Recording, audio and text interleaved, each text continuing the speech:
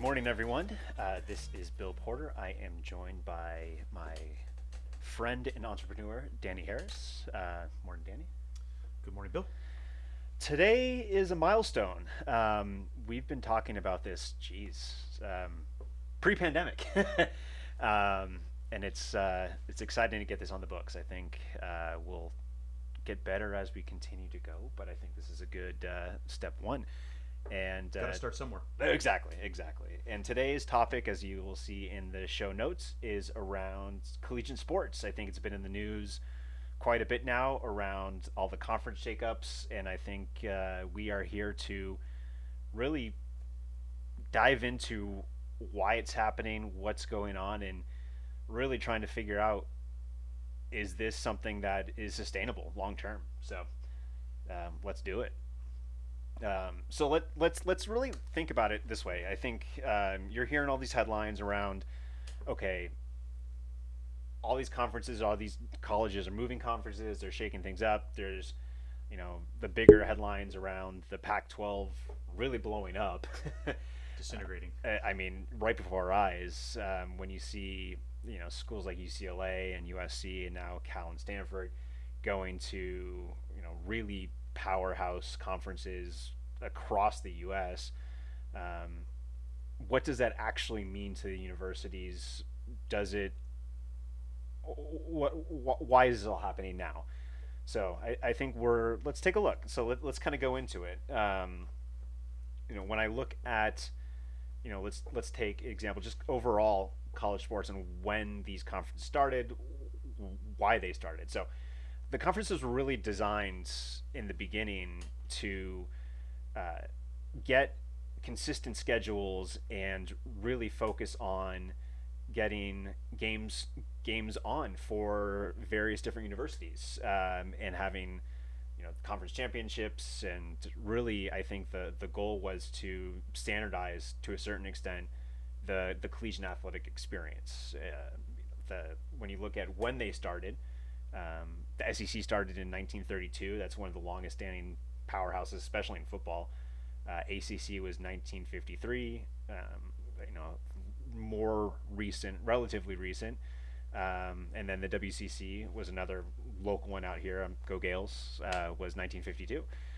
So all of these started a long time ago, and the burning question now is they're relevant. So I say, Danny, what are your thoughts? What do you think around the conferences?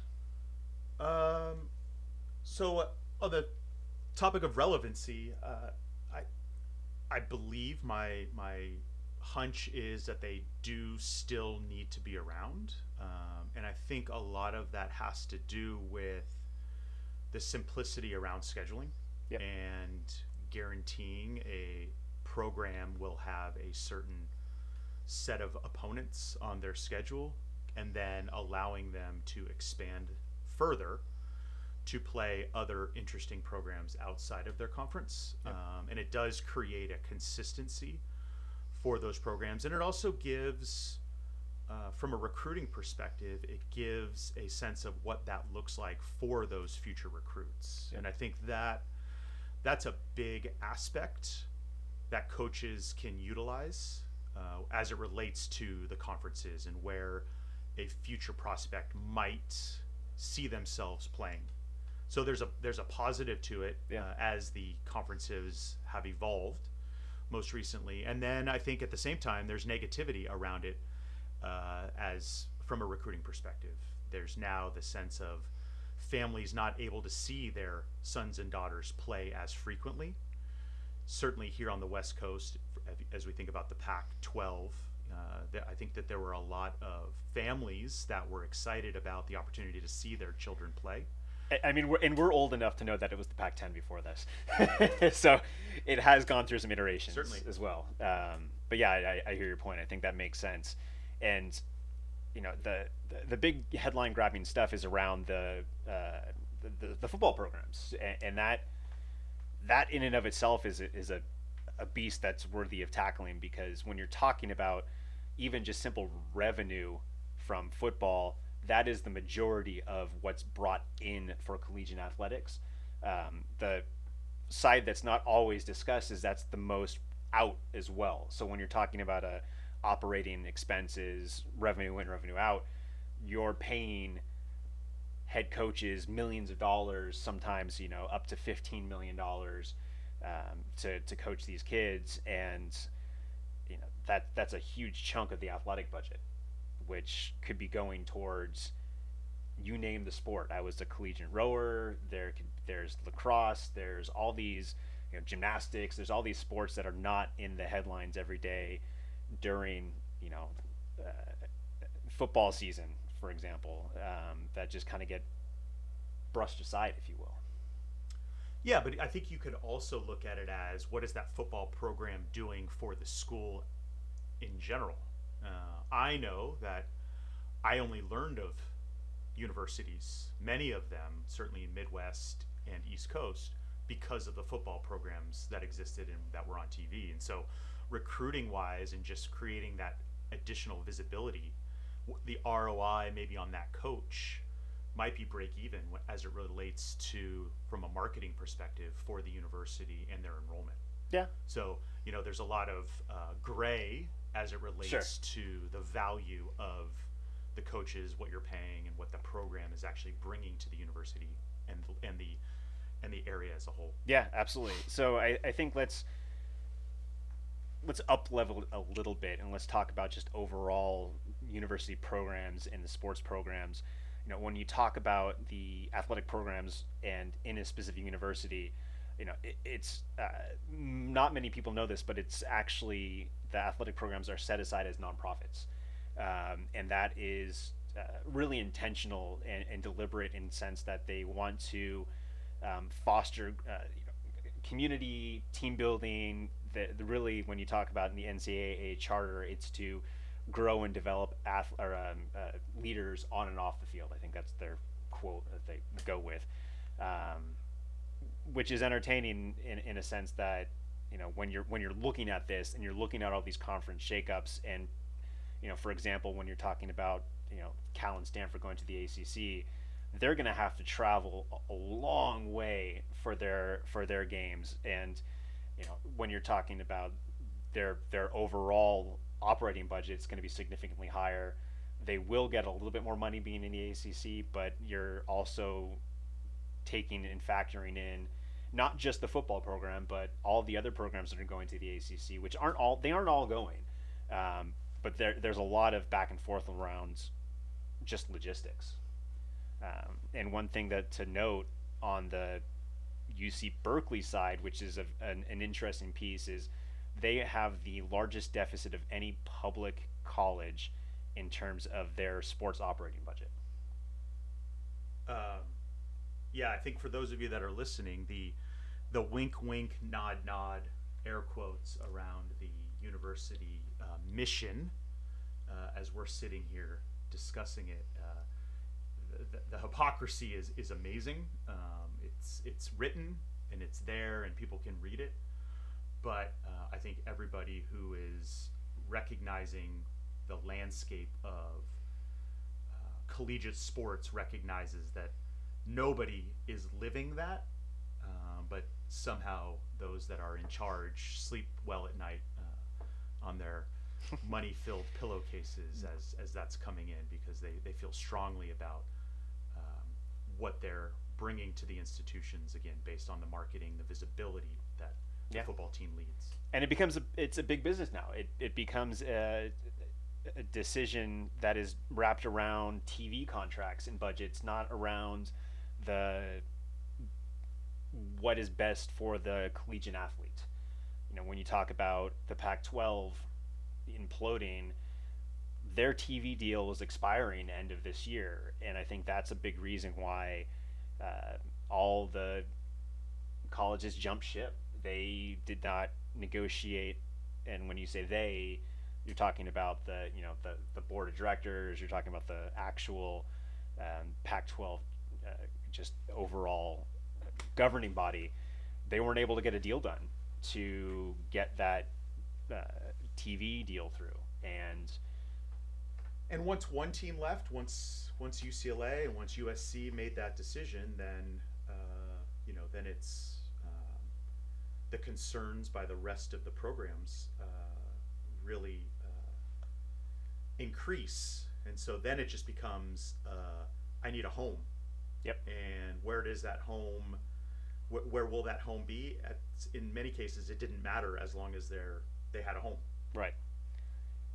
Yep. And when you look specifically at some of the decisions that were made, and that we've been kind of really focusing in on the ACC jump from Stanford and Cal, but we could also look at just overall the the overall landscape.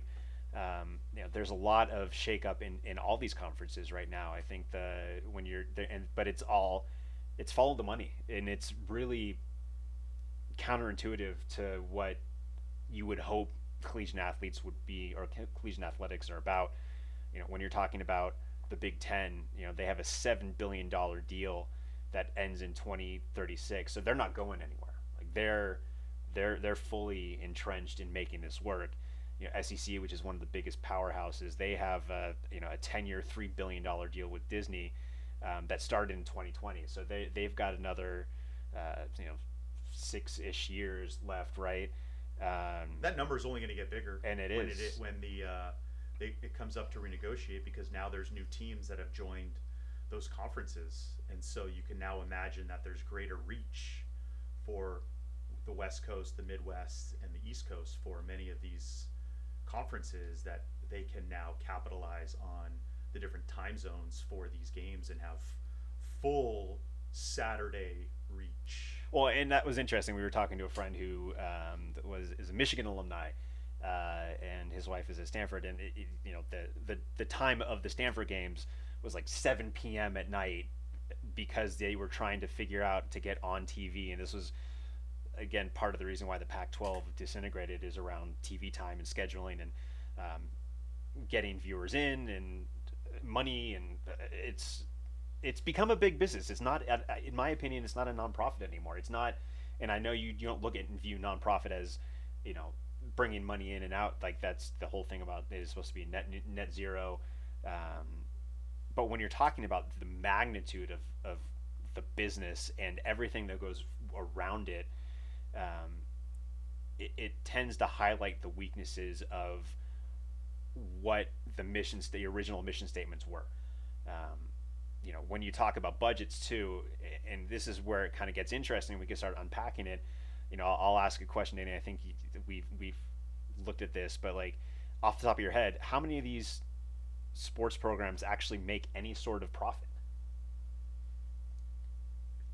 Probably less than 20, less than 10. Yeah, it's not sure this year, but according to some numbers back in 2020, 18 of the 229 public D1 schools were profitable, and everyone else ran a deficit. Now, you're wondering, well, that's Bill, Danny, that's fine. It doesn't make any material impact on me. Why does this matter? It matters because when you look at how they're filling in the gaps for a lot of these sports budgets, they're coming from government grants, so they're coming from your tax dollars, plus anyone in the university that is paying tuition.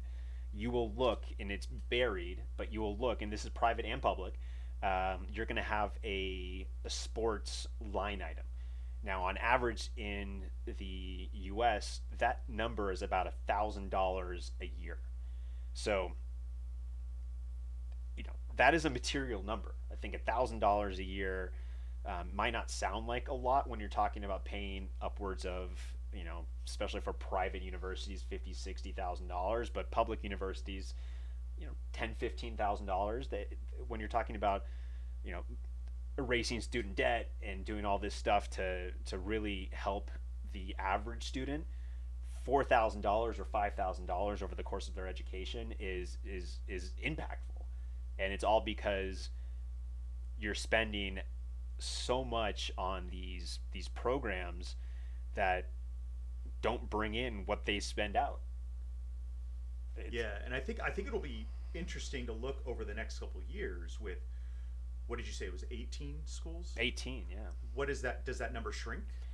That number probably shrinks to, I don't know, I guess maybe 12 Yeah. in the next 2 to 3 years because of the increase in the cost for travel and all the incidentals that these institutions are now having to do for travel for the bigger teams that are now going to the East Coast more frequently because they're not playing UCLA and Washington simply and the Oregon schools on the Midwest or Arizona.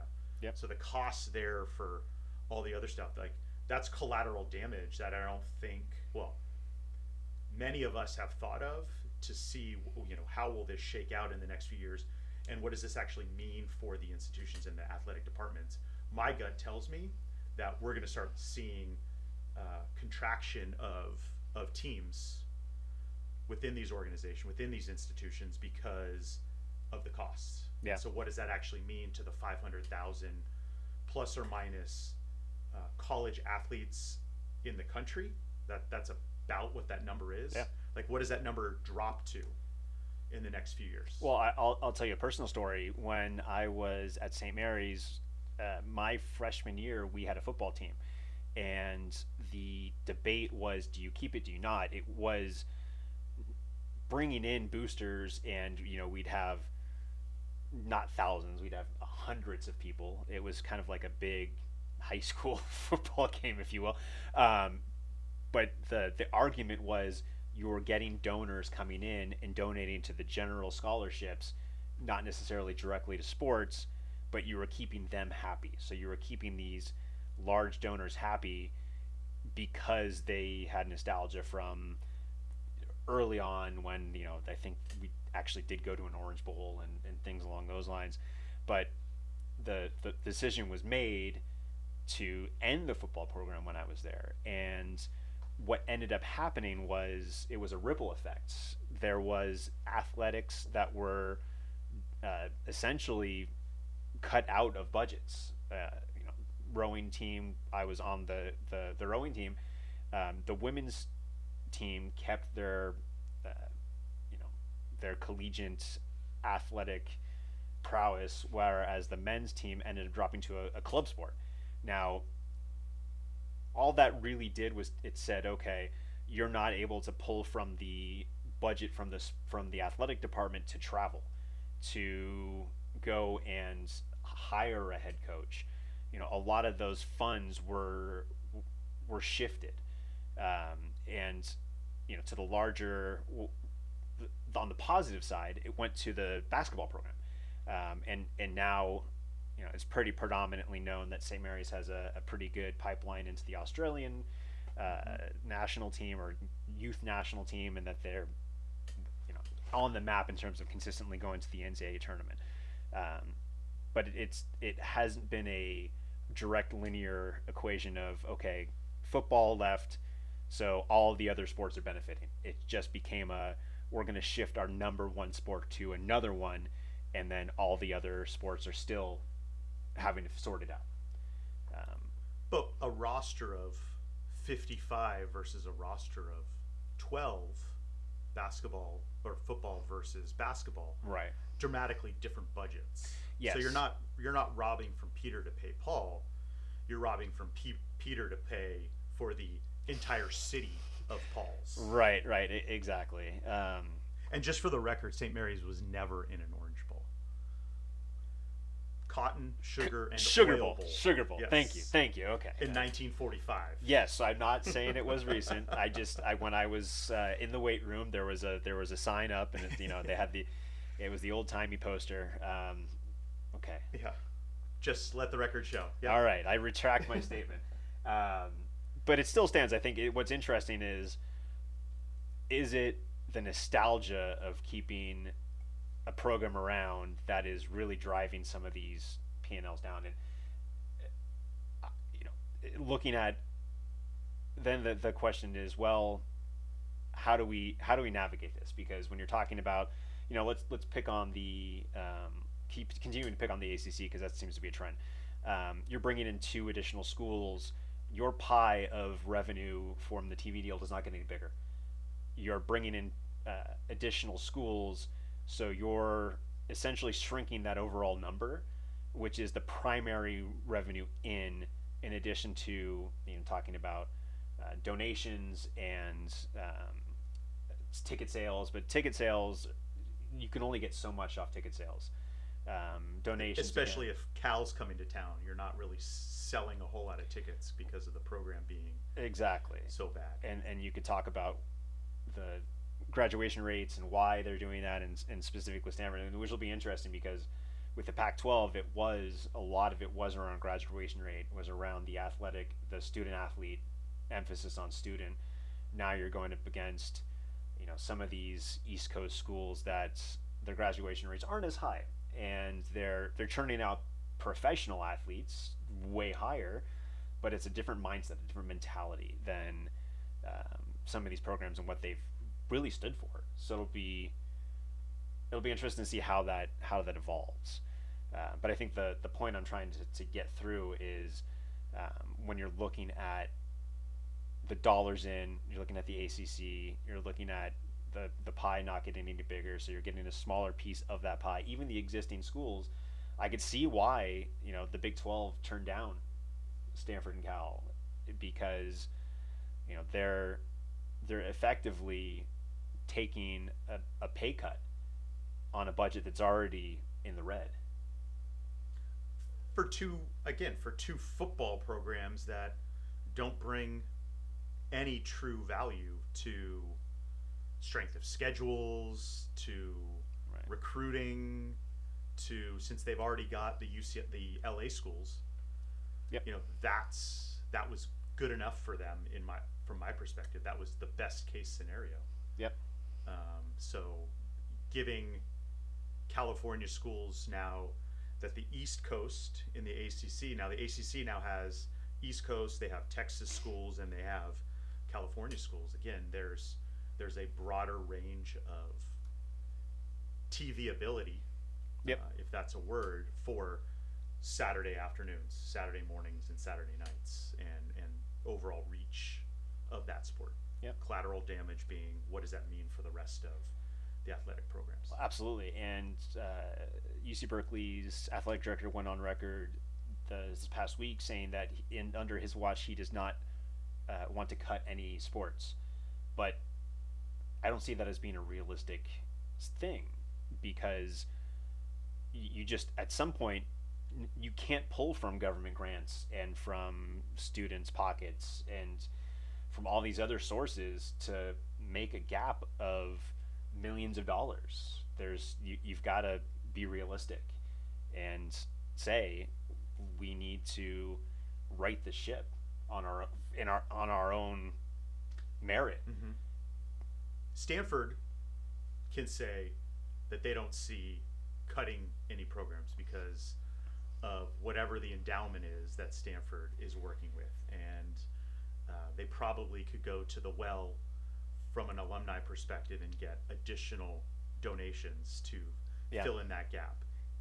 Cal doesn't have that luxury. No, and the other interesting part in this equation is not all programs from Stanford are going to the ACC. Some of them are in the West Coast Conference. Some of them are going to be in the what is it? I'm blanking on it. I think it's the Sky West. Anyways, my point in this is a lot of these programs aren't going to have to do the travel, aren't going to have to do all that stuff. When you're looking at especially the Olympic level sports, and you're talking about the gymnastics, you're talking about all the ones that are going to be bringing in those Olympic athletes that you see trying out and qualifying for those types of sports. And another interesting piece is when you talk about the student athletes and you're looking at where they land in all of this. I think my take is, being a student athlete who did not get any NCAA funding or funding from the athletic program directly, it definitely goes. It's kind of counterintuitive to the mission of fostering leaders and people that will be the next leaders in business and things along those lines. We traveled, but not very much. Like we, for our rowing program, we would go down to LA a couple times. We'd go to Sacramento. Other programs would go across the U.S. and had budget to ship their boats and things along those lines. We got a pickup truck and we hauled them, and it was entertaining. But I think when you're looking at that, it's disheartening as someone who's lived it. Yeah, and I think we talk about the impact of the schools that are joining and the athletes that are joining new conferences, and we've now mentioned Cal and Stanford a number of times in this conversation. But what I don't think is really taken into consideration as much is the impact on the athletes for those schools that were already at the ACC. And I think there's been a number of athletes who have come out and said, we were never brought into the conversation. The athletic department, the athletic director from, insert school that's in the ACC, they never came to us and asked, what would this mean for you as an athlete that will require additional travel for you? Yeah. We've really just thought about what is the Stanford athlete impact, but we're not seeing it from the other side either, that it really goes both ways, and that the added travel, the added stress, the added impact to the student athlete isn't as considered as broadly as we're thinking about it. Absolutely, across the board. And I think that goes for beyond football. It goes for, when you're talking about basketball and even some of the other bigger, more televised sports. When you're looking at the football, again, in the FBS programs, in 1998 there were 112 programs under the FBS category. 2023, 131. The conferences haven't grown that much. There were 10 conferences back in 98. Right now we're sitting on 11 conferences. It'll probably go back to 10 because the Pac-12 is going to be no longer. It's now the Tupac. Right. There you go.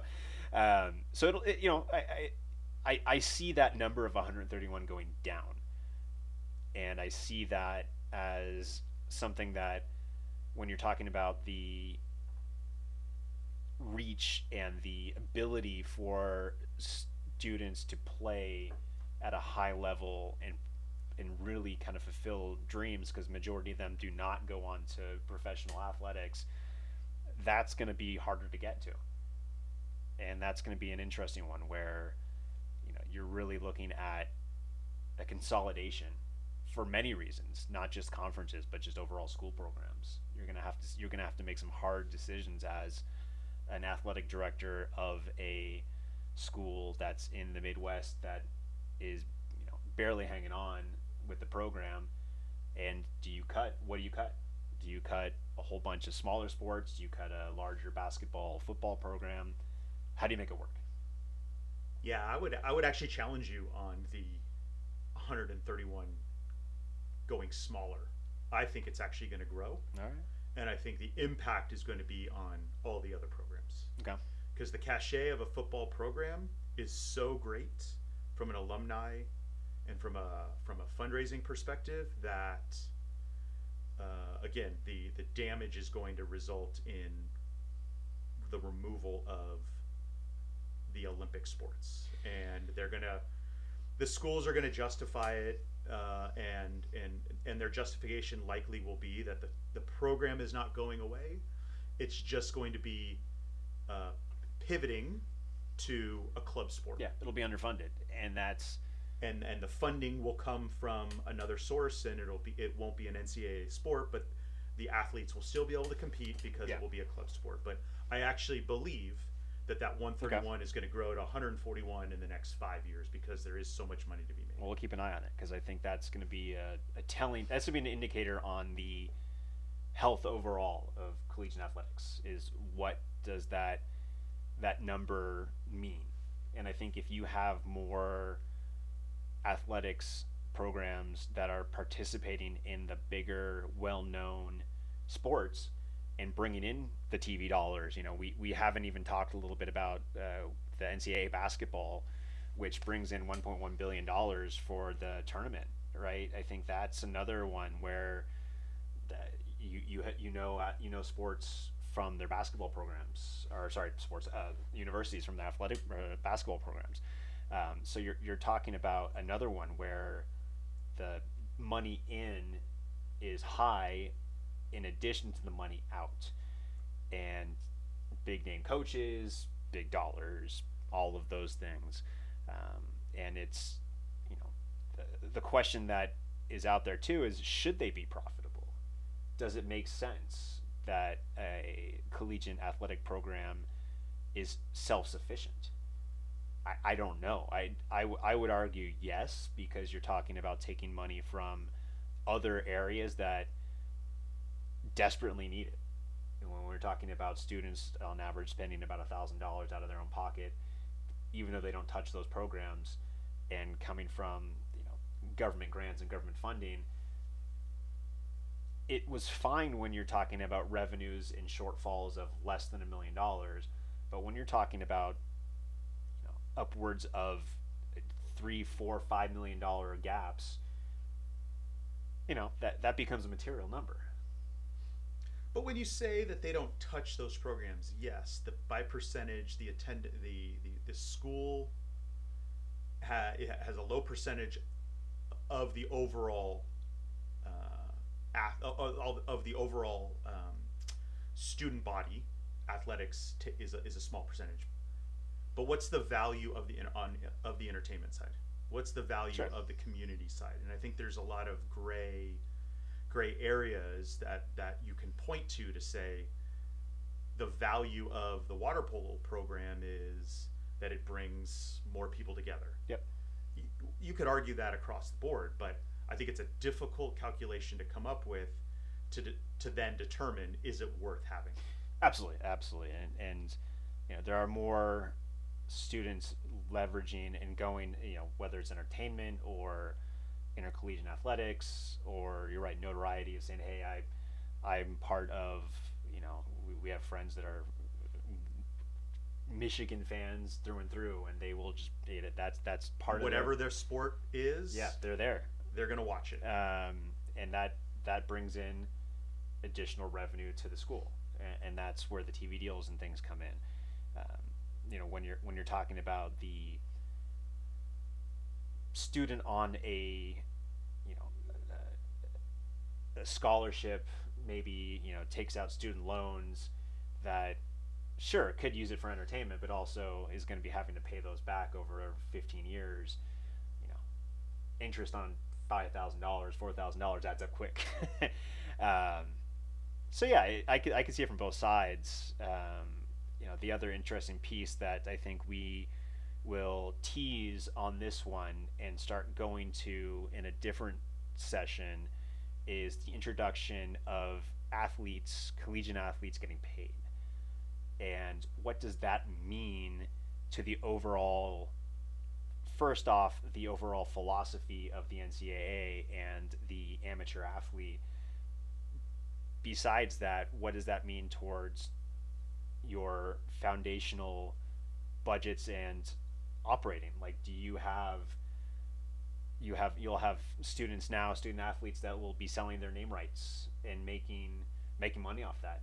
That does not touch the budget on the university, but it kind of does. It ties in, because if you're talking about recruiting and the rich getting richer, you're going to go to a powerhouse SEC school to get that notoriety and get that contract from insert sports shoe manufacturer to bring in that budget.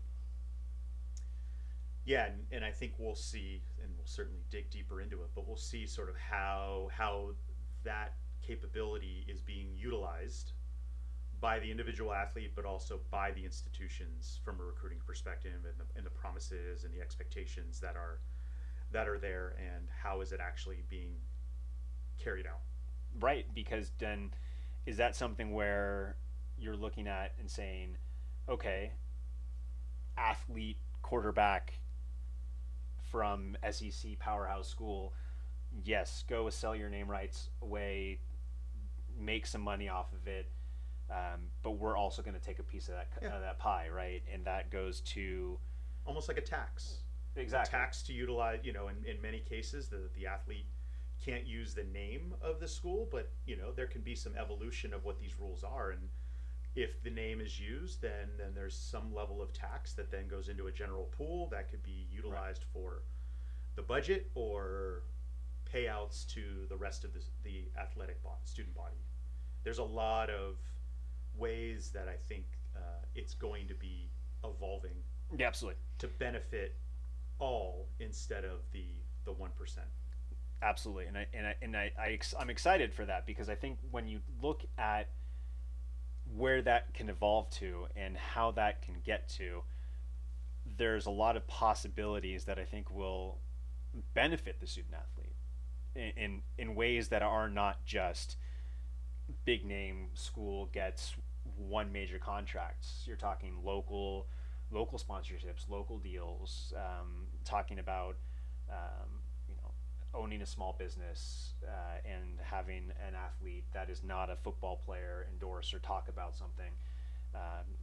There's a lot of goodness that could come from that. There's also the yin and yang effect. There's also the opposite of you're going to get these kids that are going to go to a program and be one and done and make their money and walk away, and then it just churns. It just becomes this. It's no longer about the mission statement of a collegiate athlete getting graduating, going on to being that CEO of a Fortune 500 company or entrepreneur. It just becomes a business. And at what point does that say it's no longer what actually started with the philosophy and the backbone of collegiate athletes?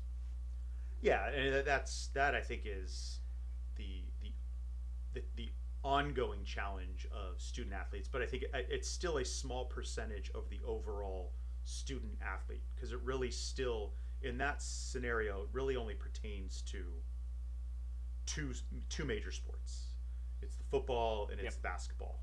Everybody else, like really, unless you are, like a golfer Yeah. who might leave early, but like, what are those professional sports that allow you to leave early? It's football, it's basketball, with the exception of a couple sports that Yep. you're really thinking about the one and done, the lack of Sure. graduation, or the impact of the graduation rate. And heck, baseball they're drafting out of high school, so you're not even talking about that. That's true. That would be the other sport that is ultimately impacted by Right. leaving early. Exactly, but a lot of those kind of high leverage players that get those millions of dollars of signing bonus, they're out of there in senior year of high school. They're Yeah. not even touching college most of the time.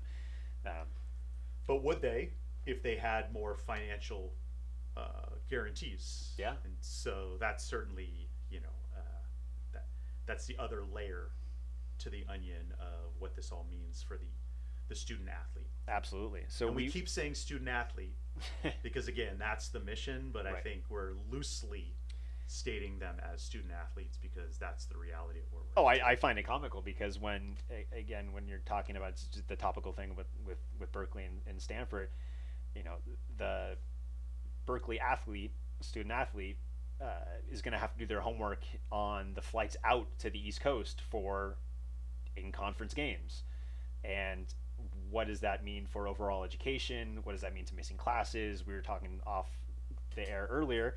You're going to have to leave a day earlier. You're going to have to set travel a lot different. And what's interesting too is, and this is for every school, not just for the two that we're mentioning, a lot of what's going to happen is this going to start shifting to the chartered flights and the private transportation, which goes to the argument that we're trying to make earlier, which is that's just going to cost a lot more money.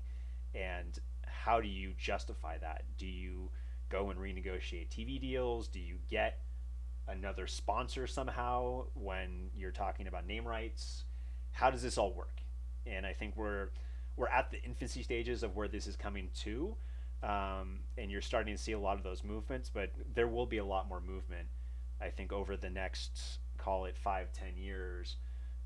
That's uncharted territory, and we won't know until we know. But it's gonna be a wild ride, I think, how this all is gonna pan out. Yeah, I agree. Yeah, it's very fluid on so many of the different topics that are layers that you can dig into. But it's just gonna, what we say, what will likely happen today, or what's actually happening today. I would say in 2 to 3 years, it will be dramatically different. I mean, I'm just still salty because I didn't get any budget for my sport. But it's okay. I learned how to drive a trailer with 13-foot boats. It made you stronger Exactly. as a person, and it made you love the sport that you played even more. I slept on floors of parents' houses instead of actually getting, a decent hotel room, and then competed against Olympic athletes and, all these different people that, did have the luxury of sleeping in a bed that morning, that night. So, anyways, again, salty, grumpy. But we're going to take this moment just to wrap it up. But I want to say thank you to Danny, first of all. This, again, when we talk about the origins of this and where we wanted to do this, it's been a long time coming. And I think, I'm excited for what's to come. I think we're going to get better as we evolve. But this is kind of that pilot program for us. So thank you so much. Yeah, this is a blast. Sports are a passion, I think, for you and I, and so understanding more on the business side of things is an area that I'm trying to grow into as well. And I think this is a good medium for us to just learn, but also share what we've understood it to be. And speaking of business, if you'd like to sponsor this podcast, you can reach out to either Danny or myself. You could reach out to me at Bill, BILL, at turn2lab, TURN2LAB.com. I'll put all that stuff in the show notes. But I look forward to hearing feedback of all varieties. I think it will only make us better. We're really excited to get together a long list of very, very interesting topics beyond sports. And yeah, I look forward to the journey. So thank you, Danny. And we'll call it a day. So look forward to talking next time. That sounds good.